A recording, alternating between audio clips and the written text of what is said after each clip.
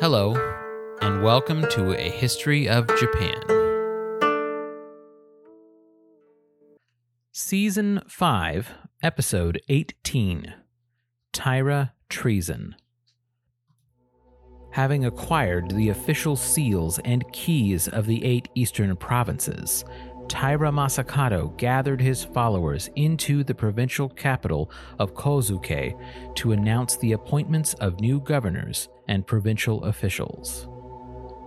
As he announced the promotions, an entertainer stepped forward and disrupted the proceedings. "I am an oracle from the great Bodhisattva Hachiman. We confer imperial rank upon our child Taira Masakado. The great Bodhisattva Hachiman calls forth an army of 80,000 and bestows this rank upon him." Masakado bowed deeply in respect to this announcement. His followers surrounded him and began calling him the new emperor. He accepted his destiny with his whole heart and began appointing his closest retainers as officials in his Council of State. The new imperial palace would be in Shimosa. He had just conquered the eastern provinces, but soon all of Japan would bend its knee to him, the Shin no, the new emperor. At least, that is what one of the more famous accounts tells us. If you Google Taira Masakado, you will almost certainly come across something related to this moment. But as Dr. Carl Friday points out in his book, The First Samurai, we have no reason to believe that such an incident actually occurred, nor is it plausible that Masakado's true aim was to march an army upon Heian-kyo itself. In the first place, while the Kami/Bodhisattva Hachiman was worshipped in much of central and western Japan, those in the east still preferred their own regional deities in the 900s and would not have readily known of this god. Secondly, Masakado's own correspondence with Regent Fujiwara Tadahira seems focused on reconciliation with the central Heian-kyo government. Before we dig too deeply into Masakado's motives and objectives in seizing control of the eastern provinces, we need to introduce a new player in the events of 939, Fujiwara Sumitomo. We will spend more time with Sumitomo in the next episode, but it suits our purposes here to note that he was a former provincial official turned pirate who led a massive fleet of ships that raided the western inland sea, and in 939 he had started laying the groundwork for an open rebellion against the imperial government. Later historians assert that Sumitomo and Masakado were working in tandem, but there is little evidence from contemporary sources that this is actually the case. Nevertheless, nervous Kuge began to wonder at the timing of the two rebellions at opposite ends of the imperial domain, and many believed that there was a conspiracy between them, evidence or no. Masakado, meanwhile, seems to have spent much of late 939 trying to convince his patron, Regent Fujiwara Tadahira, of his innocence. He does not deny seizing the provincial capitals, but claims that this was necessary to ensure his own protection. Having struck down one province, the letter reads, the crime was not light and might as well have extended to 100 territories. Throughout the missive, he recounts his version of events, and even goes so far as to criticize the court's positive reception of his cousin Sadamori, whom he declares should have been arrested rather than granted an audience when he fled from Masakado's warrant.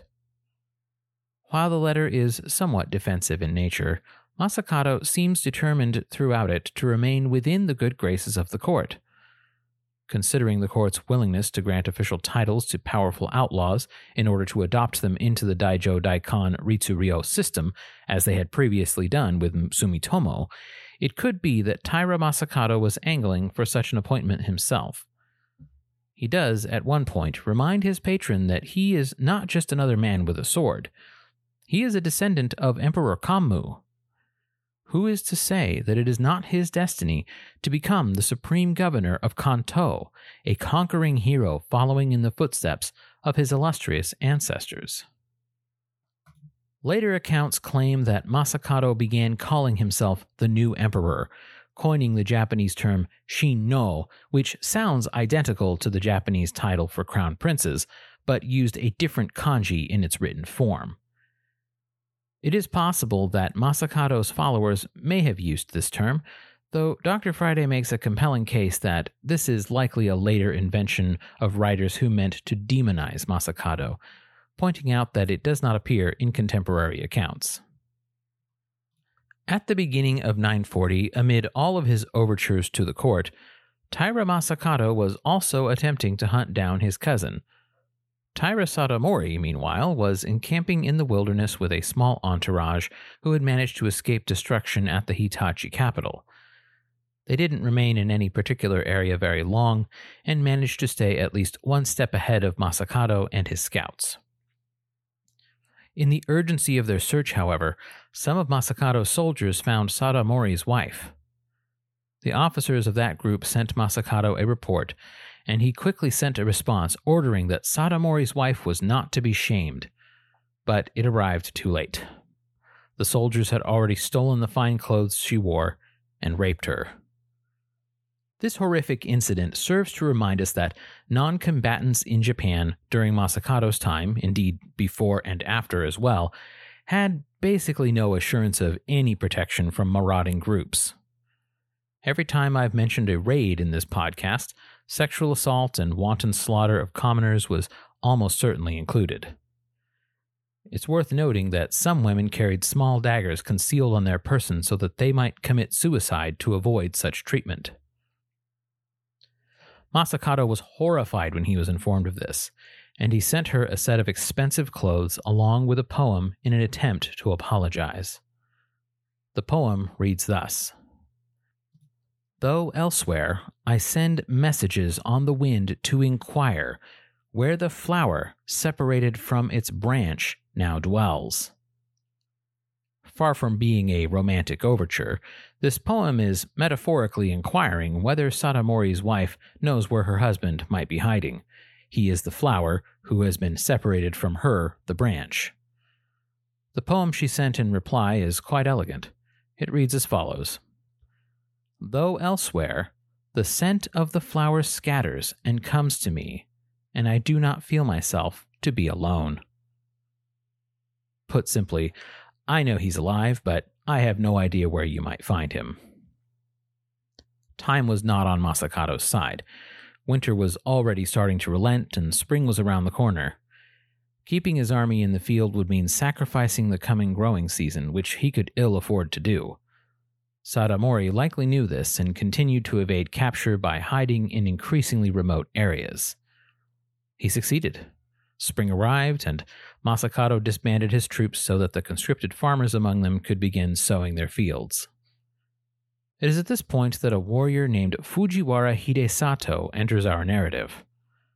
The descendant of Fujiwaras who became local elites in Shimotsuke, Hidesato had been appointed to the office of Oryoshi, a peacekeeping appointment similar to that of a sheriff.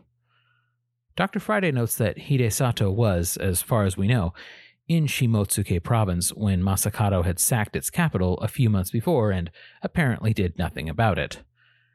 He is believed to have been, like many Kanto warriors in his day, an opportunist who saw no need to involve himself in such matters unless a personal reward was on the line. Taira Satomori sought him out in early 940 and offered him such an opportunity. While Masakado was consolidating his gains in Kanto and attempting to hunt down his cousin, the court had not been idle. New Year's celebrations were suspended in favor of militant mobilization. Various kuge were appointed as deputies of the government authorized to pursue and capture Masakado. Minamoto Tsunemoto was released from prison and granted a pardon, as the court had now become convinced that his accusations of Masakado's rebellion were truthful. They even granted him a rank promotion for his trouble. Taira Masakado was pronounced a traitor, and a bounty offered to anyone who killed him, regardless of their current rank or station. Taira Sadamori and Fujiwara Hidesato knew they needed to work fast in order to claim any such rewards for themselves. Fujiwara Tadabumi was appointed as Seito Taishogun, the general who subdues the east, and placed in charge of the government's official pacification army, which would soon depart Heian-kyo for the eastern provinces. As spring arrived, some of Masakado's scouts in Shimotsuke spotted an army being led south by Fujiwara Hidesato and Taira Sadamori in the direction of Masakado's headquarters in Kamawa. Following his usual pattern, Masakado gathered what warriors he could find and sought to intercept them. Such engagements had often gone his way in the past when, as now, he was facing an enemy with greater numbers. If he could defeat these enemies, especially if he could at last kill Sadamori, then perhaps the court would be more willing to call the whole thing a local dispute and negotiate with him. Unfortunately, his foes proved more difficult to find than he anticipated. Hidesato and Sadamori somehow evaded his main body of troops, and part of Masakado's rearguard caught sight of their enemy's encampment only after they had become separated. The captains in charge of that detachment chose to act in a way that I think Masakado would have approved of. They attacked, hoping to catch their numerically superior enemy off guard. This proved to be a mistake, however, as they were quickly repulsed and then aggressively pursued and cut down. Those few who escaped fled to Shimosa with Hidesato and Sadamori's troops hot on their heels and reunited with the main body of Masakado's force. The fighting was fierce, and had Sadamori and Hidesato been less cautious, they may have earned the court bounty that day. Masakado rallied a quick defense, and his troops took heavy casualties but held their ground. His enemy's withdrawal, however, was a strategic retreat, not a rout. The damage had been done. His numbers were now even more inferior to his foes, who had withdrawn into Shimotsuke for an all-out assault. At this point, many warriors who had previously fought alongside Masakado now abandoned him and openly joined Hidesato and Sadamori. This betrayal may seem confusing to those primarily familiar with the samurai of the much later Edo period, who valued loyalty to their liege even at the cost of their own lives. Like many warrior classes across cultures and history, the samurai changed over time, and it is a mistake to attribute the principles of the Edo period to those who fought in the early Heian. These early semi-professional warriors saw themselves in a way that is comparable to the modern professional athlete, part of a team when they fought battles, but also an exceptional individual who sought to advance their own career. Masakado had gained a fearsome reputation as a man who could gain a victory even when the odds were stacked against him. Now that he was facing a growing force of enemies and no reinforcements of his own to draw upon, and had already nearly lost a battle against said enemies, it started to look to many local warriors as if Masakado's team would soon become the losing side in this struggle. Hidesato and Sadamori, meanwhile, took the offensive. They crossed into Shimosa and made straight for Masakado's home base of Kamawa, burning and pillaging crops and homes as they went. This was a risky gambit which might have united the people of Shimosa against Hidesato and Sadamori, but their time was running out. Fujiwara Tadabumi and his government-sponsored army was on its way and would arrive soon. Unfortunately for Masakado, word began to spread throughout the Kanto that the shogun would be arriving soon to pacify the east and put down his rebellion. When he marshaled his forces at the prearranged meeting place, determined to stop his enemies looting and drive them out in another glorious victory, only a fraction of his usual force had gathered. Even some of his closest allies chose to remain in hiding rather than fight by his side. Prince Okiyo and Fujiwara Haruaki, whose influence had initially been partly responsible for his rebellion, were among those who hid, hoping the coming government army might pass them over.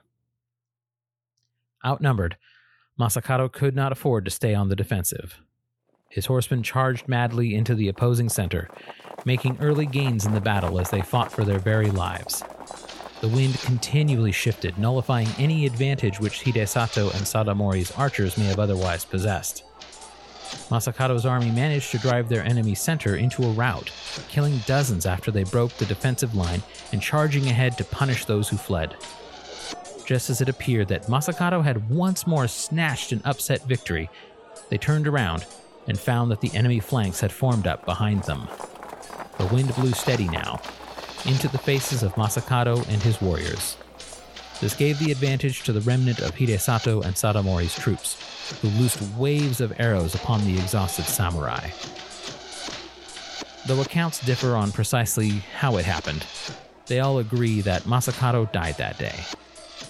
According to some sources, he was struck by an arrow, possibly a divine missile loosed by an archer who closed his eyes and prayed.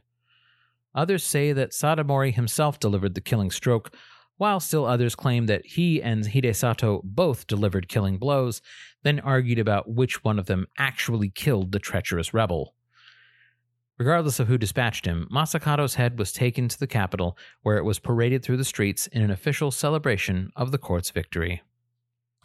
Masakado's troops were cut down or scattered to the winds, and when the government army showed up later, they had little to concern themselves with besides rounding up the rest of the rebel leaders and serving them with swift executions. Prince Okiyo was beheaded in such a manner, as well as Fujiwara Haruaki. Masakado's brothers found themselves at the business end of a tachi sword as well, and after a few were subjected to execution, the rest found a sudden interest in religion and shaved their heads to join nearby Buddhist monasteries, or fled deep into the wilderness where they were never seen again. While the first threat from the Kanto had been nullified, Taira Masakado's uprising would not be the last time that an ambitious warrior from the east would decide to make a power play. Next time, however, we will turn our gaze to the west, where the aforementioned pirate Fujiwara Sumitomo was about to make a power play of his own. Until then, thank you for listening. If you would like access to exclusive bonus episodes, as well as ad-free versions of the regular episodes, please consider supporting this podcast at patreon.com/ahistoryofjapan.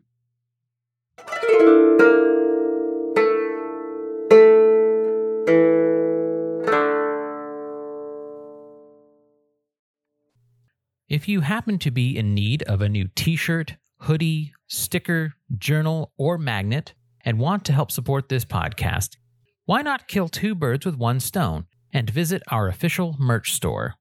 Check out the ever-growing selection of designs inspired by Japanese history at ahistoryofjapan.threadless.com. Thank you for your support.